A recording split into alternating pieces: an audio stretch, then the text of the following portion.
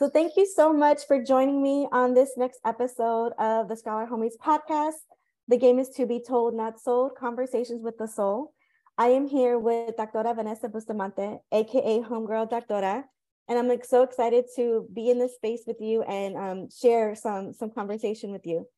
So tell me a little bit about your personality and how it informs your work. So that's a great question. I guess I'm in a lot of different places. So my positionality, I guess, is very fluid. I feel like my favorite position is in the community, and that's where I think that's what informs everything that I do. So I've worked in college settings. I've been in higher education for 13 years. I've been a student in higher education for, 13 of those years or more, actually, after, high school, right? So I've been a student, I've been working in these spaces, and I think the thing that informs my work the most is the work that I've done in my community. So within El Partido de la Raza Unida, within Chola Pinup or OG Chola Pinup, within, Mecha, within other organizations, Comisión Femenil. So it's just a lot of grassroots organizations that I've been a part of. And I think that informs my work, because what I do is I do it for the people. I do it for the community. Even my learning experience, everything that I've learned is because I want to take it back to my community to teach people and to help people access and persist in higher education too. Why is it important for us to share our counter stories? So given that I wrote my dissertation with that framework, I think counter stories are so important, because if we don't tell our stories, if we don't tell our struggles, we're never going to really, I feel, be liberated, right? And I think that's a process of liberation for us to be able to be real, raw, authentic with our stories, because our stories, our experiences haven't ever really been centered. And so to make them centered, to call attention to them, I think the counter stories are so important, because at this point, when we share a story, we're telling people, like, you need to listen, right? You need to make things better. You need to support, right? Or whatever it is that our communities need. And so our counter stories, they're data. They're informing the way that we can change things, the way that we can make things more accessible. And so I feel like our counter stories can transform and change systems that have already been in place. So you mentioned a little bit about your dissertation with counter stories, and then as we were talking and getting reacquainted with each other, we talked about Greek life. What are the parallels that you see between Greek life and the community? Most definitely. So definitely fraternity and sorority life. I focused a lot on it in terms of the counter stories because of the way, being part of a Latina-based sorority, being a founder at my chapter, I noticed that things weren't always equal for us. The visibility on campus, through marketing, through the campus website, it always featured historically white fraternities and sororities. And our organizations already have low numbers, right? And the reason I think we have lower numbers than historically white ones is because we cultivate familia. So in the counter stories that students shared with me about their experience in historically Latinx, Chicanx fraternity and sorority life, they basically told me that these were their only support mechanisms on campus. This is where they cultivated familia. This is where things were passed on, right? So they had older members that navigated the system and that were graduating. And so they were all able to, develop that cultural capital, right? And really share with each other how to navigate, how to even apply for graduation or get free books, right? Like pass the wire. Like that was kind of like the idea, is like, I'm gonna pass the wire on this. And a lot of what I saw is, our organizations were doing a lot of the work of the institution to create safe spaces for students. And there was no funding associated with that. There was no visibility. Even that, it was always the focus on historically white orgs because they brought in a lot of money. They had donors.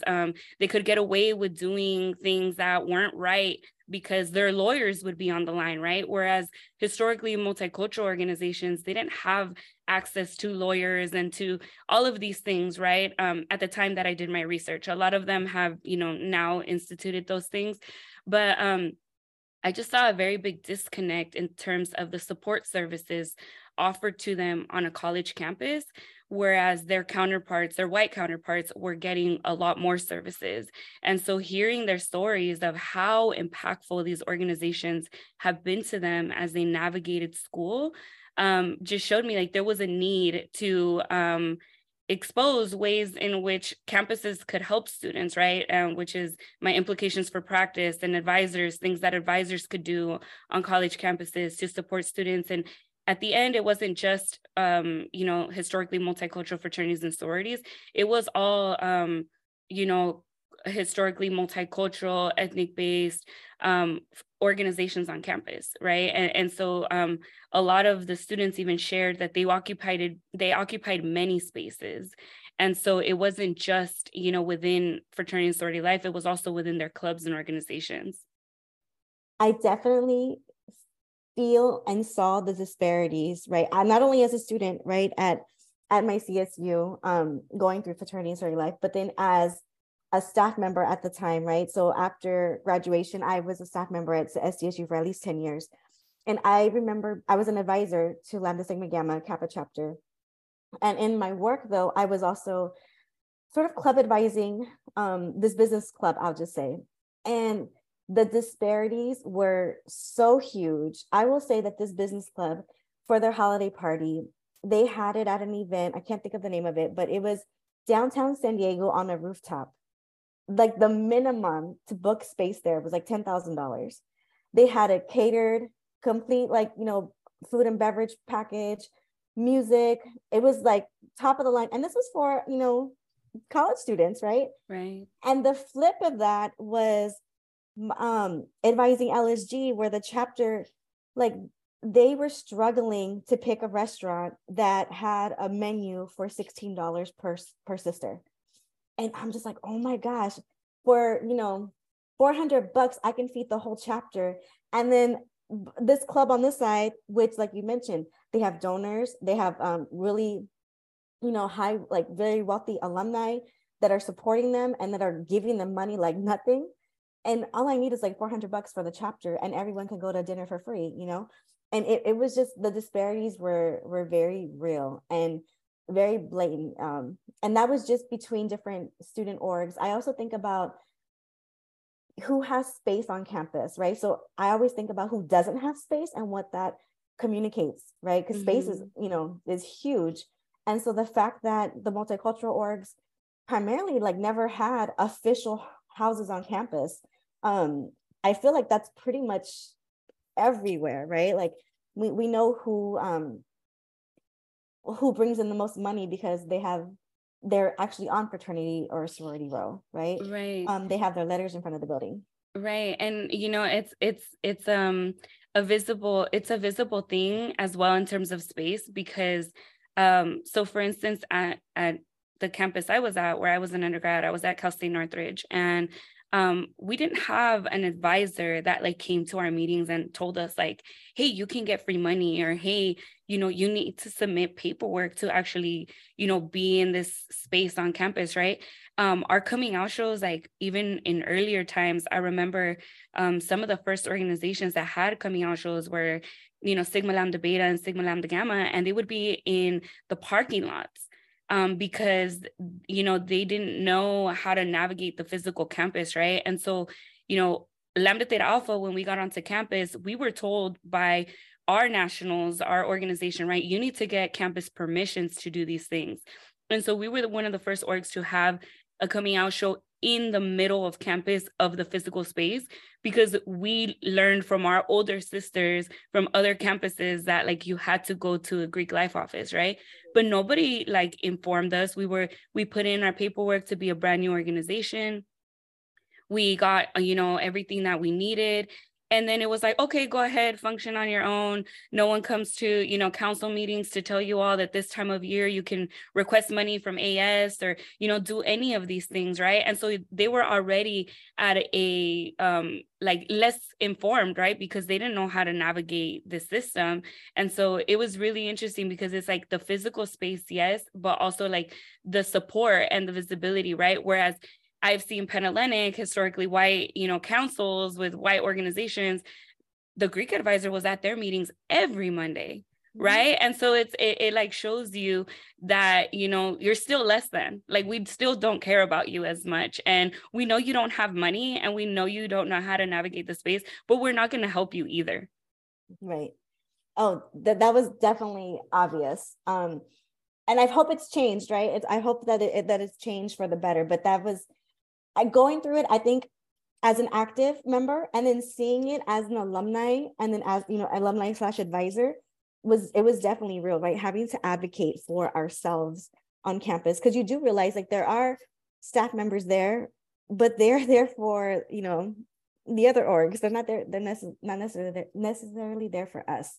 And so definitely having to navigate and sort of speak up to that.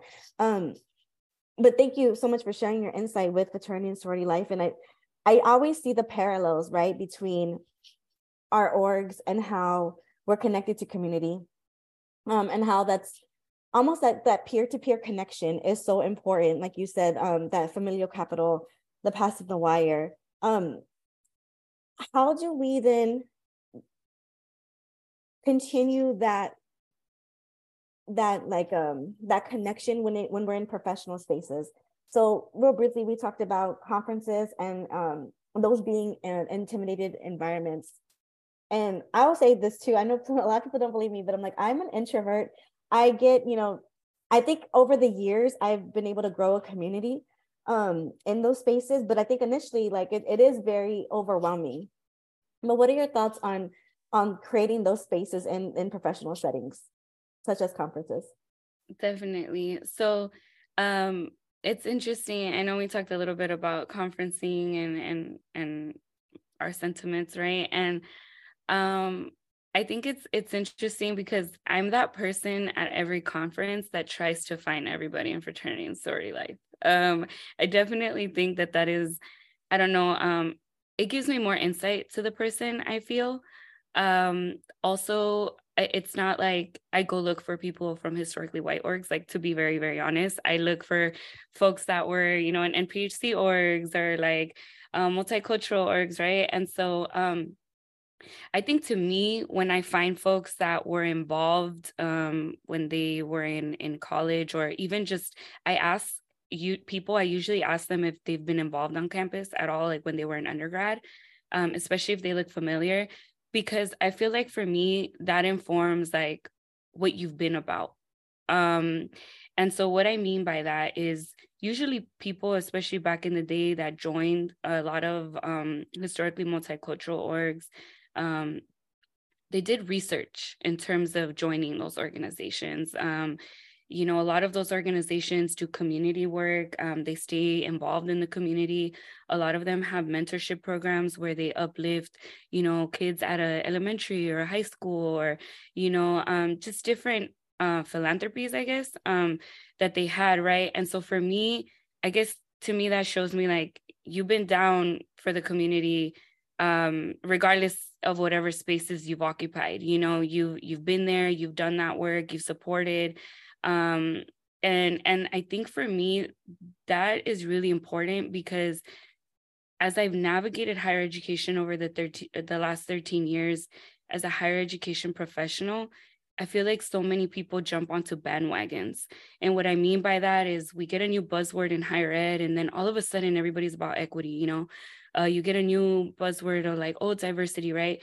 But there were people that have been doing this regardless whether it was cool or not. There are people that have been marginalized for doing this for years, right? And so I think for me is like, I guess that's where I get to see who's real, right? What you've done. I tend to ask a lot of people like, oh, how do you get involved in the community, right? And I think that informs a little bit of like the relationship I develop with people. And for me, to be honest, academic spaces have been scary. I think I've been in a lot of spaces where people are very fake. And anybody hearing my story, especially if they're coming from a fake perspective, I have to be careful, because I can get pigeonholed. I can get like, put into a corner and categorized. And it's just for Vanessa sharing her story of who she is for real, right? Once you take off the academic regalia, once you take away the diplomas, right? Like who Vanessa is as a person, right? The things Vanessa has fought for as a person, I think are more important than what degrees she has or how she can speak in an academic setting, right? And I think a lot of these conferences for me is I've been told at a conference like, oh, don't you have a doctorate? Like kind of saying like, well, you shouldn't be talking that way. Or like kind of policing the way I explain things, or even other people like throwing theories at me when we're just trying to have a conversation. Like I'm talking about real stuff and they're like, oh, I completely understand what you're saying. X, Y, and Z theory, blah, blah, blah, blah, blah. That's what it stipulates and this, and that. And I'm like, cool. Like, it's great. And it's not that like, it's not that I can't get into those conversations. I can, but I feel like if we're having these conversations out in the community, with maybe folks who haven't gotten an education, we're going to lose them. And so when we're really saying like, we're going to, get educated, or we're going to these spaces so that we can support, the incoming students or the community that people forget, right? Well, we're not speaking their language anymore. Like we've forgotten it, right? And so I feel like a lot of people do get lost in the sauce, right, of higher ed. And I think for me is I try really hard not to get lost in the sauce.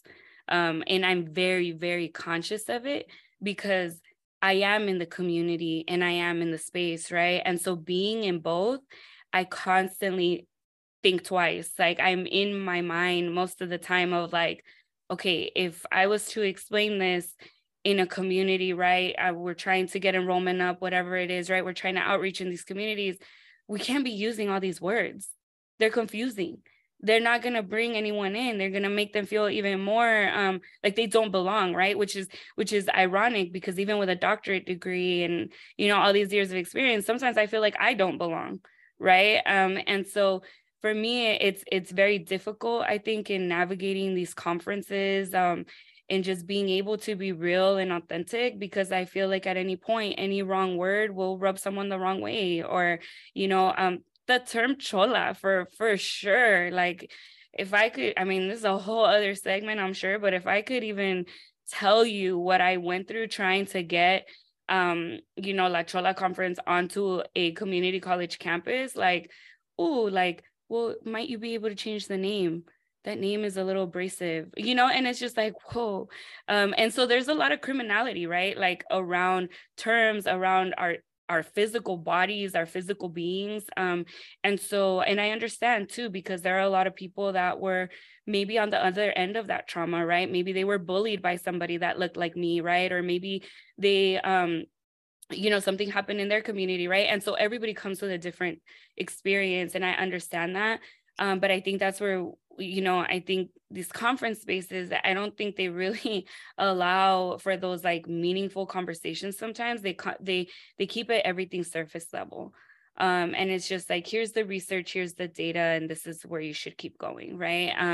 And so I feel like in these conference settings, sometimes it can be difficult to navigate, right? And to really find the people that are really, here for the people, for the real people, that are out there. Mm-hmm. Wow, you said so much. I just came back from a conference this last weekend, and what stood out was me being microaggressed in the elevator.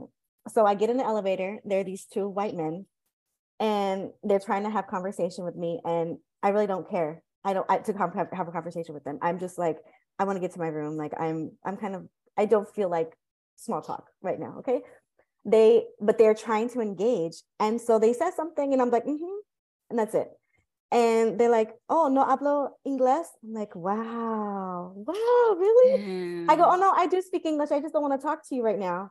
And then the door opens and I leave. But I'm like, I can't believe that this is happening to me. Like, that, you know what I mean? Like, at at like a higher ed conference, you're being microaggressed in the middle, of going to your room. And it was really interesting because that happens in these spaces, right? And it's a matter of, oh guys, there's so many ways I want to go with this, but I do feel like conferencing, what I've come to the realization is that there's a certain point in the evening where I'll be honest, I don't want to talk and kiki with someone I don't know.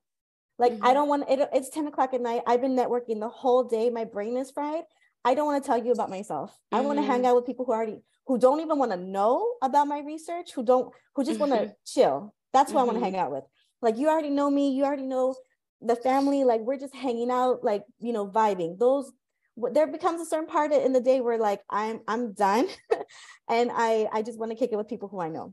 You did mention La Chola conference. And which is part of one of the reasons why I wanted to reach out and have you on the podcast. Like, I've heard so much about it for a few years now, right? And I think when it first launched, please tell me if I'm wrong, it was launching and then the pandemic happened. Because I think I was about to go to it in Maricosta College, and then I don't know that it shifted online. I can't recall exactly what happened there, but I know that I think just a couple of weeks ago, you had the physical one. So please tell me about La Chola conference. Yeah, for sure. So, La Chola conference, the initial one that was supposed to be at a college campus was supposed to be in 2019. Or actually, we marketed it in 2019 to have it April 2020. Okay. Yes, and then the pandemic hit, and we were not able to have it at a physical campus. We did then change it to have it on Zoom in 2021. So that was the initial one with the group that we currently have. I do want to acknowledge Madeline Alviso Ramirez and Vanessa Alviso. They're sisters out of Washington. They actually started their other sister as well, Lala. They started the Chola Pinup network years ago, and then also moved to Chola Vida. So that's how we all know each other. They had a Chola Bruja conference, I believe, in 2015. But this one, with this mission, this vision, the values, there was 5 of us that co-created this to happen. And when we initiated it, we wanted Cholas to exist in academic space, right? Like, we wanted to have it at a college. And so that was the first one we were supposed to have at Miracosta. Didn't happen. And so we had it via Zoom, and we still had a really great turnout. We had a lot of submissions. And then this past year, we actually had a homegirl who went to the first one, who's also my Raza Unida sister. She hit us up and was like, let's bring it to Colorado. And shout out to Gabby Rios at Colorado CU Boulder. She made the whole thing happen. Like, on campus, we had rooms, we had conference space, we had food, so she really organized all of that on her campus. And really, La Chola conference was supposed to be a space where Cholas could come together and nerd out, like, be nerdy, like, talk about, for years, a lot of us in Chola Pinup, like, we had been navigating academia. We would come into, Chola Pinup spaces and talk about, our disconnect with the system, with people, with, academics. And so it really, I think, evolved from, like, even those conversations, like, of just stressing out about assignments and navigating school. And then the homegirl, Madeline Alviso, she's the one who coined the term scholar with the capital Chola in the middle. And so, you know, she created a shirt, and the proceeds of the shirt would go to a scholarship for a homegirl navigating academia. And I was the first recipient of the scholarship. And so it really was conversations, I think, over time that were happening about, you know, trying to go to school and navigate just being ourselves, but like constantly being told like we can't be, you know, you have to code switch and you have to look a certain way and you have to, you know, act a certain way. And so that was really our space. Like Chola Pinup was really that space, I think, for me, where I was able to come and talk to like real homegirls, you know, and like talk about how we felt and also talk about statistics about random stuff. And that's what the Chola conference, like, we wanted it to be about, with a space where we met all these cholas, right? That like we're looking for a space, right, where they could come and like share knowledge and like share information, but also create like you know, a sisterhood in a sense too from this experience. And so that's really what the Chola conference was. Like we had homegirls, you know, presenting on different things. Wasn't your traditional, like you have to present in this way. It was whatever you wanted to do, however you wanted to do it. A conference where you didn't have to dress professional. You could wear whatever you wanted. You know, if we wanted to, you know, make noise or like shout or like, you know, laugh out loud, like whatever, like this was a space where there was no policing like at all, you know. And so it was really great, like to be in person, to be honest. The first year, well, the first initial year technically when we had it on Zoom, I don't think you could really feel the vibe that we had this year.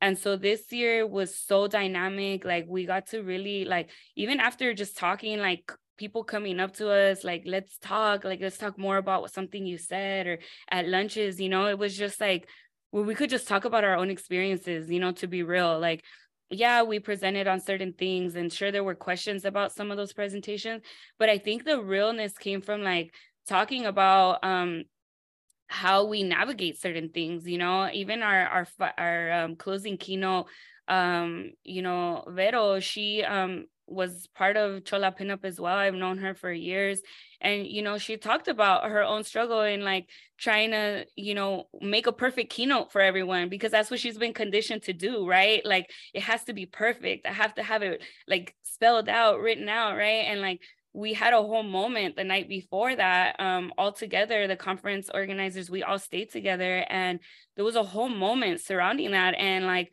I totally felt her pain, and I told her, it's because you just got your doctorate, like you feel stuck because the academics want you to act a certain way and your heart wants to be somewhere else, and you're struggling right now to like have both mesh because we've been told that they can't. And so like we had a whole moment, and like I think that's the beauty, I think, of the Chola conference. Like it is this space where you can have real conversations and not be scared that another academic is going to be like, well, she doesn't know what she's talking about, like she doesn't say these words, so she's not very smart, you know. I feel that like the conditioning and a lot of unlearning, right? Like I'm probably like 2 years out from the doc, but I feel like I'm unlearning a lot of these social norms that I've been told I gotta do, right? I gotta look a certain way, I gotta act a certain way, I can't like a certain music, I gotta hide my tattoos, I gotta do this, I gotta do that, I gotta perform all the time. Like it's exhausting. And you're like, I just want to be me in this space, right? And at some point you also only want to be with people who are gonna be let you be without judgment, right? Like right now it's like I'm all about no judgment zones. If you're not going to judge me, we can kick it. And that's it, because it's a lot of unlearning, because we've had to navigate these spaces and code switch for so many years. And I think part of it is like losing a sense of who we are, but trying to hold on to it so tight, right? Mm-hmm. And the reason why, thank you so much for telling me about La Chola conference, because I've heard so much about it for the past couple of years. And every time that there's a call for proposals, people would send it to me. They would DM it, send it, email it. And they're like, hey, I think you should, you know, submit something or whatnot. And I always thought I didn't belong in that space anymore. And I don't know if you had a chance to listen to episode 1, but we talked about, like, I feel so far removed from the streets, right? And I feel like maybe that's not my space anymore. And am I taking up space? I think that's where I'm more concerned. Like, I don't want to take up space from somebody who needs that space, right? And I'm very just mindful of like my positionality now, and like what that means to like take up space from somebody else. And I was talking with somebody in LA just a couple of days ago because she heard that episode. She goes, you know, we need you in those spaces, right? Like we need all of y'all so that we could see like that we can matriculate through higher ed. And when she okay, the person who said that to me is actually on episode 3. So that episode just dropped like right before we got on live, but and she's an undergrad transfer student at UCR right now. And so it's just a lot of like hearing like, I don't know, kind of like healing too, a lot of healing, I think, like, because having gone through academia and higher ed, you're just constantly navigating 2 worlds, right? You're navigating your home community and then you're navigating this community on campus. And for me, it wasn't until I got into my doc program where I was tired of navigating both of them. Like they're gonna blend. And whether you like it or not, I'm gonna force this to blend because this is my reality. And I think that's when I started to move in like more unapologetically me, right? And starting to be like, no, I don't care that you want to call me and make fun of me for saying that I look like a chola, like that's supposed to be a bad thing, you know, like if I wear a flannel, like, oh, you know, it's just like that's your dig at me, but that's, you know, that's how I look, right? Like right. It's interesting. Right. Thank you for that. I think to what you said, a lot of people didn't know, I think at the beginning, like, is this a space for them? I think we got that question a lot. And I think what I'll say to that is that I think for some people the space was very healing. So I think a lot of people that went said, you know, I've stripped away pieces of myself, and it was like a reflective moment where, you know, like I really appreciated being here and seeing people that are able to be in their full authenticity and keep it real, because I've realized that maybe there's been instances in which I haven't, right? And so I think it's or like where I haven't been able to, right? And so I think a lot of people that did go, it was a very healing space. And I will say that even for our presenters, like all of our presenters didn't have degrees. Like we had community members present, you know what I'm saying? Like it wasn't like a really like you have to have a degree or a title to like be a presenter, you know? And so I think it was this collective learning from each other. I think that was really, really special. But I think one thing I will say is that we're very focused on the subject topic. So like if we have a theme, like well, we had a theme every year, right? So like if we get conference proposals that are completely outside of the theme, we won't accept them. Because we want to talk about like a certain topic, right? And because we want all the pláticas to kind of be around that topic. And so what we noticed is that we would get a lot of proposals initially or people talking about like the criminal chola, right? And so our point in having this conference is to create visibility for the chola in all the intersections of her life, right? And so I think like, you know, when we talk about like that space is like nobody is criminalized, right? Like nobody is pushed out, nobody is shut out of the space. And so we've even been talking about how as this conference committee, right, as people who have put this together, that we should be people that, you know, colleges and universities look to, you know, get consultations from, to do consulting work, especially as we think about the increase of students that we're going to be having in the next couple of years, especially from like barrio communities, raza students, right? And so I think, you know, even looking at next year, like there's something that we do want to do in terms of possibly inviting, you know, other higher ed, you know, professionals to like to maybe be on a different track and like do some learning to unlearn, right, some of the prejudices, discrimination, right, that they have. And so there's a lot of questions I think that we've gotten from it of like, whose space is this and who belongs? And like, you know, right now it is a very sacred space.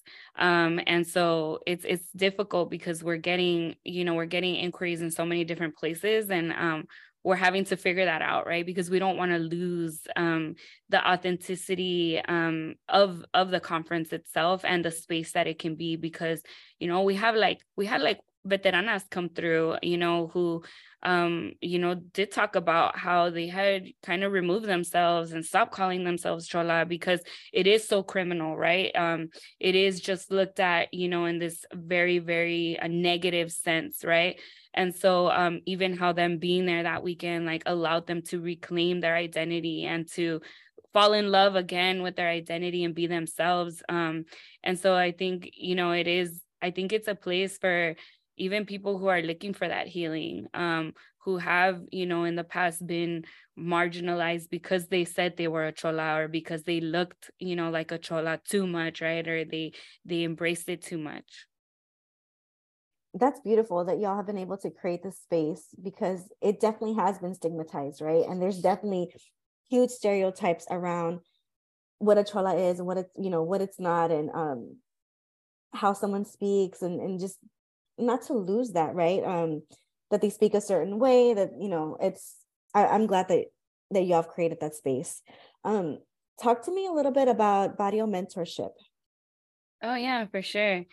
So that really came about from just me being in, I think, a lot of higher ed conferences, also trying to find people to keep it real with me about navigating certain interview settings or college settings, right? So you know, as I've interviewed and you know, tried to look for other positions within higher ed, I think I've had a little bit of a hard time finding mentors in other spaces, maybe like schools I've applied to, right, that like would actually tell me for real what was happening there. And so I've had a few mentors, I think, that were finally, you know, people from the hood that like, that, you know, we learned about each other, we became friends, and then they became my mentors, to be honest. Like, and I will say, you know, I have 3 people that have really helped me, I think, in just keeping it real. And you know, 2 of them for sure are on the panel on Monday. And you know, the other I met at the Chola conference. And to me, it's really about getting through the dirt, right? Like, it's really about getting to the raw realness of what this is going to look like, or what this setting looks like, and what it expects from you, right? But also in figuring out ways to dismantle that.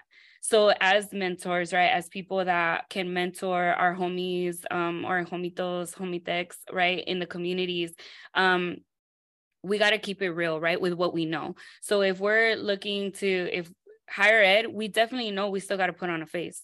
Like, it has not changed. And I don't care how many times, you know, people will say in an interview, like, this campus is all about equity and we want to know your real story.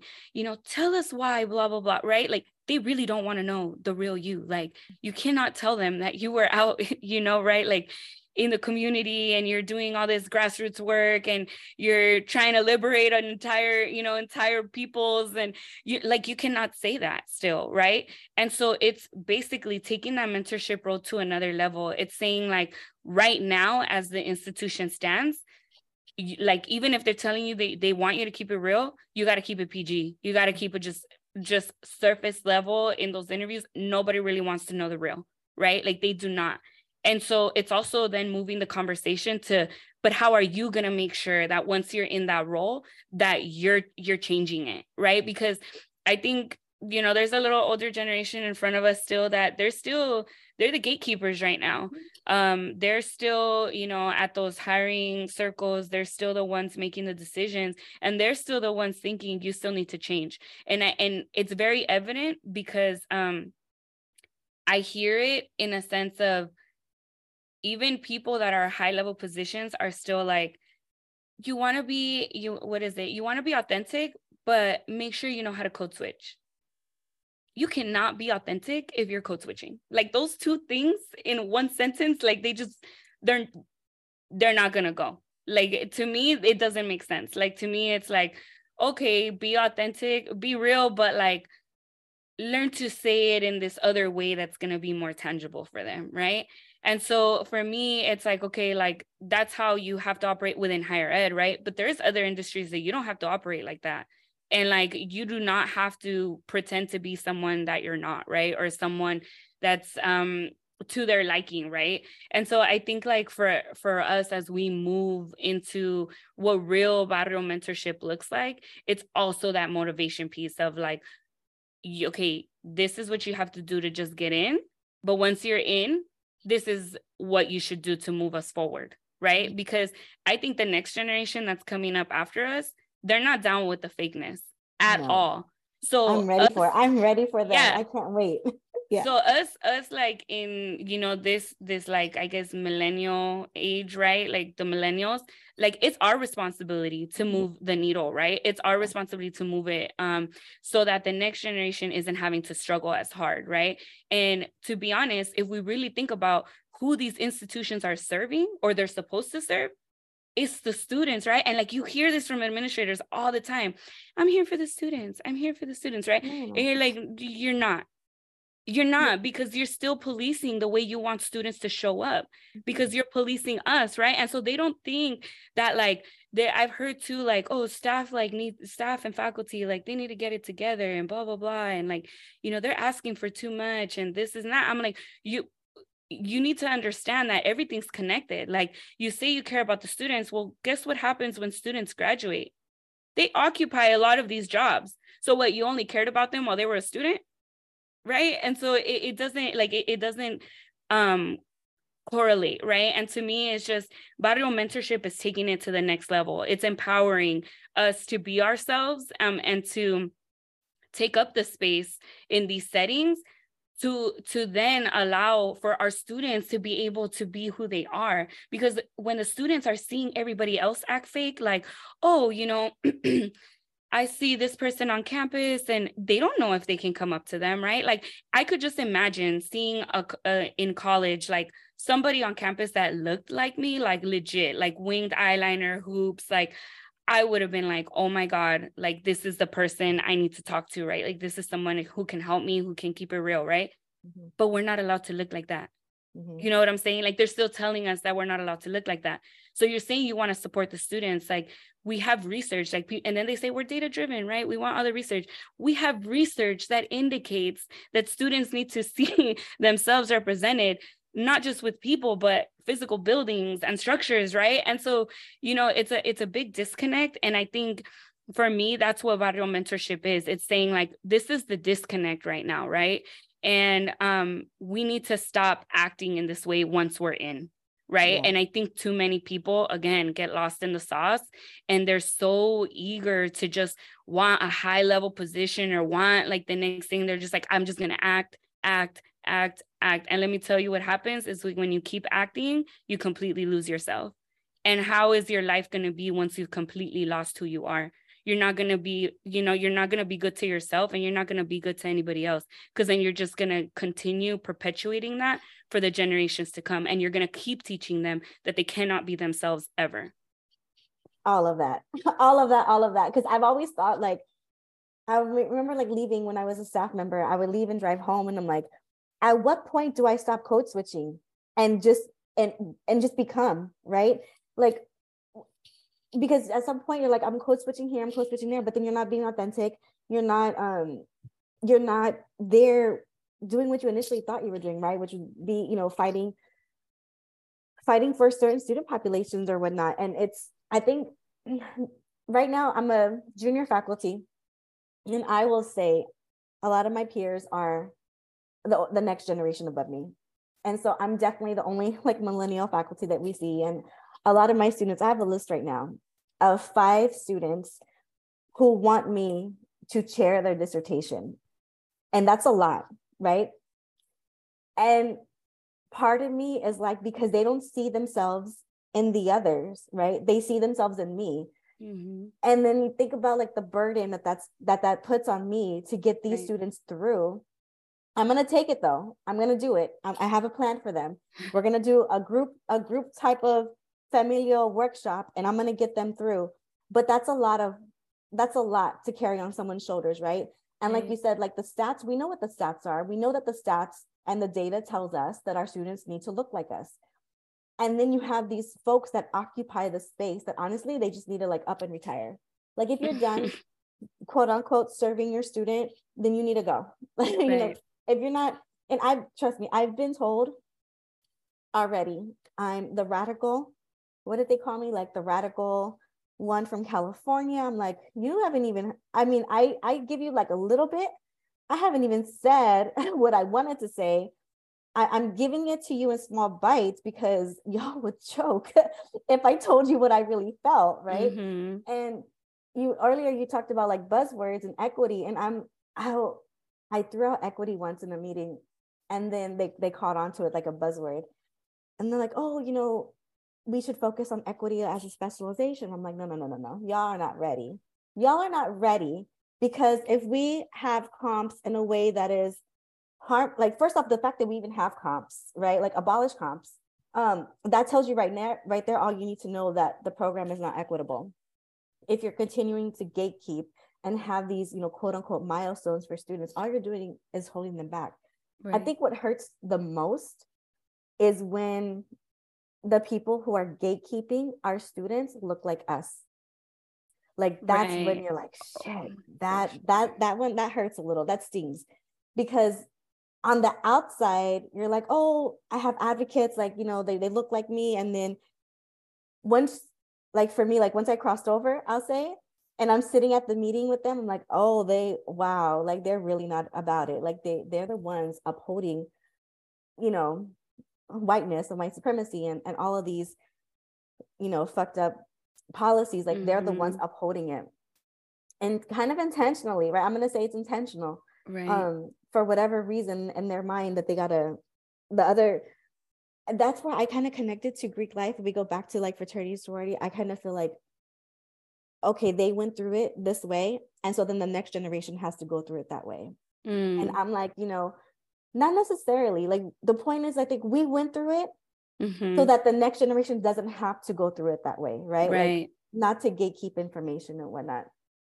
I wanna ask you, so the kind of like tagline of the podcast is the game is to be told, not sold.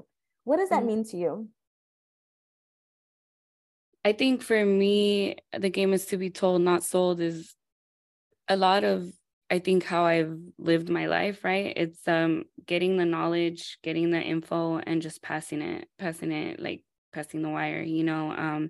I'm not expecting anybody to pay me. I'm not expecting to get paid off this. I think, you know, like Monday, like the workshop is completely free. Like these are things that I'm trying to make accessible to people in our communities that maybe don't have access, that are too scared to go to a college campus to ask questions. So I think you make it free, right? Like you make this information accessible to anyone that wants to hear it, right? Instead of saying like, well, in order to, you know, if you want a consultant to walk you through the college process, here, come pay for this, right? And like, how many times are people in our barrios like usually, you know, sought out for stuff like that, you know? I think about this kid I went to undergrad with, definitely started a consulting business and was taking on students for like $500. And I was like, wow, like that's expensive. You know, I wouldn't have even been able to afford this. So it just kind of reminds me of that and how like everything should be free. All the knowledge sharing should be free. If it's knowledge, if it's info, like it should be free. And so I think that's what I will say with that. I think the one thing I don't agree with though is like when institutions or like whole institutions you know, want to hear your story and want you to go motivate an entire group, and they're in an affluent place in San Diego that has a lot of money, and they do not want to pay you to come and be a speaker, right? But everybody else, like, you know, college day speakers or you know, commencement speakers, they get paid mad money. These institutions have mad money, right? But it's always like people in our communities that they don't want to pay. So I think that's different. I think when it's whole entities that want to learn from you and kind of learn your traumas too. Like, I definitely think that those entities should, at least offer something. But I think in terms of everything we've learned, like, we should be passing it off to anyone in our communities. And I try to do that in any spaces that I occupy, out in the community, within, my local environment as well, students that live on my block, whatever it is, right? You share that information so that it becomes more accessible to them, right? I think that's what that means. Thank you for sharing that. And even like if there is somebody who's inside, they can tell you, right? Like, I'll be honest, there was one institution that asked me to speak, and it was a paid gig, and I didn't know what to charge, right? This was a couple years ago. And so I was like, $500, like, I don't know, right? And then they texted me immediately and they were like, no, we don't have a budget. And I was like, okay, so $700. Like, I didn't know what to ask for, right? Mm-hmm. And I go, honestly, I've never done this before. Just tell me where am I missing or hitting the mark? Mm-hmm. And then they gave me a call and they go, realize like your work, right? And the amount of work that's going to go into and a formula. Then they helped me come up with a game plan, but it was like $1,500 for a 90-minute presentation. And I couldn't believe it, right? That they wanted to pay me that. Mm-hmm. And then the following year they invited me back and they're like, Fat Joe said, like, yesterday's price wasn't today's price, like add $200 more. I'm like, are you sure? And then also realizing like what spaces can give you that, what spaces should be paying you that mm-hmm. amount, and then what spaces, like you're happy to do it for free, right? Right. And kind of like on a scale, right? So right. I think it is for those scholar homies, I would say, that are in the institution that can kick back that information to us and let us know, like, hey, this is the insight, like I'm managing the budget, or there is no budget, or this is the budget on that. And they can really help us because we are navigating these spaces for the first time. Like, I don't have anyone in my family who's ever, had to submit an invoice for this or whatnot. So I wouldn't know what to charge. Right. I feel you on that. And I think that's the difference. Like, I kind of started off the same way. And right now whatever I get from speaking or donations or any shirts that I sell, is what I'm using to survive right now. Right. And but the thing is too, is like next week I'll be speaking at a continuation school for free, because I know continuation schools don't have funds, right? But like, the workshop is free. Like, those things are free. Like, whenever it involves students, it's free, right? And whenever whole entities come at me though, I'm like, okay, I know you have a budget somewhere, right? Yeah. So but also I think I've also been, in a sense, like lowballed in that way too, where I'm like, oh, I don't know what to charge either, so let me just charge this. And they're like, oh yeah, okay, great, well, you're so affordable, right? And I'm like, wait, what does that mean? Like, were people charging you more? Like, so it was a learning process, like, for me too. And even just knowing that, because I think a lot of times what I did get hit up for was a lot of these universities and colleges that were trying to get me to come for free. And I was like, wait, like, you don't have anything? I'm like, okay, well, I'll just go talk to the students, and I've done that. I've done a lot of them for free, because I didn't know at the time that I should be asking, right, to get paid for these. Yeah. Well, I want to be mindful of time, but we've had such a good conversation. I wanted to ask you, what does a scholar homie mean to you? A scholar homie means to me someone who is learning about something, has knowledge on something, and is just passing the wire on it. And it doesn't even like, I'm not even talking about institutionalized knowledge. I'm just talking about any type of knowledge. Like, I've had friends that do crafts, and they tell me about how they, do that, and how they mold certain things to do their art, right? And I think that's a scholar homie. I think someone who's just willing to share like what they do and how they do it, and has different knowledge than me, right? Like, or has a different insight into a topic than I do, right? It's somebody that you can just have a conversation with and like nerd out with. I think that's a scholar homie. I think someone that like keeps it real, and doesn't feel like they really have to talk to you a certain way or use, all these academic terms to like express themselves. I think that person that like just keeps it real, authentic, and just shares knowledge. I think that's a scholar homie. Thank you. Thank you. So I'm going to wrap up the podcast with a little bit of this or that. So I'll ask you like two things and you just pick one and you could tell me why or why not. Oldies or freestyle music?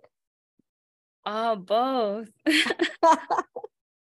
It depends on the vibe, right? Yeah, definitely. If I'm cruising, like oldies. If like I want to dance, freestyle for sure. Okay, okay. CSUN or USD? CSUN, go Okay, Matadors. there you go. Selena or Bad Bunny? Selena. I love it. Chola or Chingona? Chola. Okay. Chola already implies chingona, so. There you go. Okay. Any last words for anyone who's listening? Yeah, I guess as we continue to navigate these systems and realize, they're still not where they should be, I just want to say, I feel like the more real we keep it with each other, the more real the system will become. And so if we don't lose ourselves, we take those opportunities to check ourselves and our consciousness, check on it ourselves to see where maybe we've assimilated. If we're able to check those things in time, we won't become them, right? And so I think our purpose is to be ourselves, but also to know that the next generation that comes after us, that's what they want. They want to be liberated. They want to be able to be themselves. And I think we have an opportunity here to liberate, our communities and to liberate, education and really make it for the people that are coming.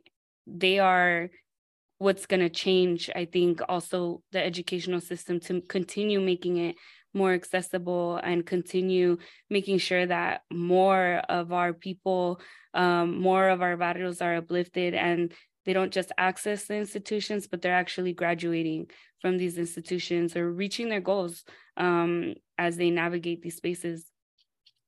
Thank you so much for this sharing space with me today. And I really appreciate your time. And we're going to uplift you. So everyone, I'll drop the socials in the episode notes so they can follow you and check you out. And all the homies that are in, going to have spaces, like definitely hit her up and see how they can bring you to campus for paid opportunities. We got to uplift you. Yes, thank you so much. But I mean, I'll still be sharing the free stuff. Yes. I plan to have workshops every couple of weeks with the launch of the Homita Network, which is the mentorship program. So we're starting on Monday with Barrio Mentorship. So yeah, stay tuned. And hopefully, we get more homies in those spaces so that we can find each other too, right? That's also a process of finding each other. Absolutely. Thank you so much.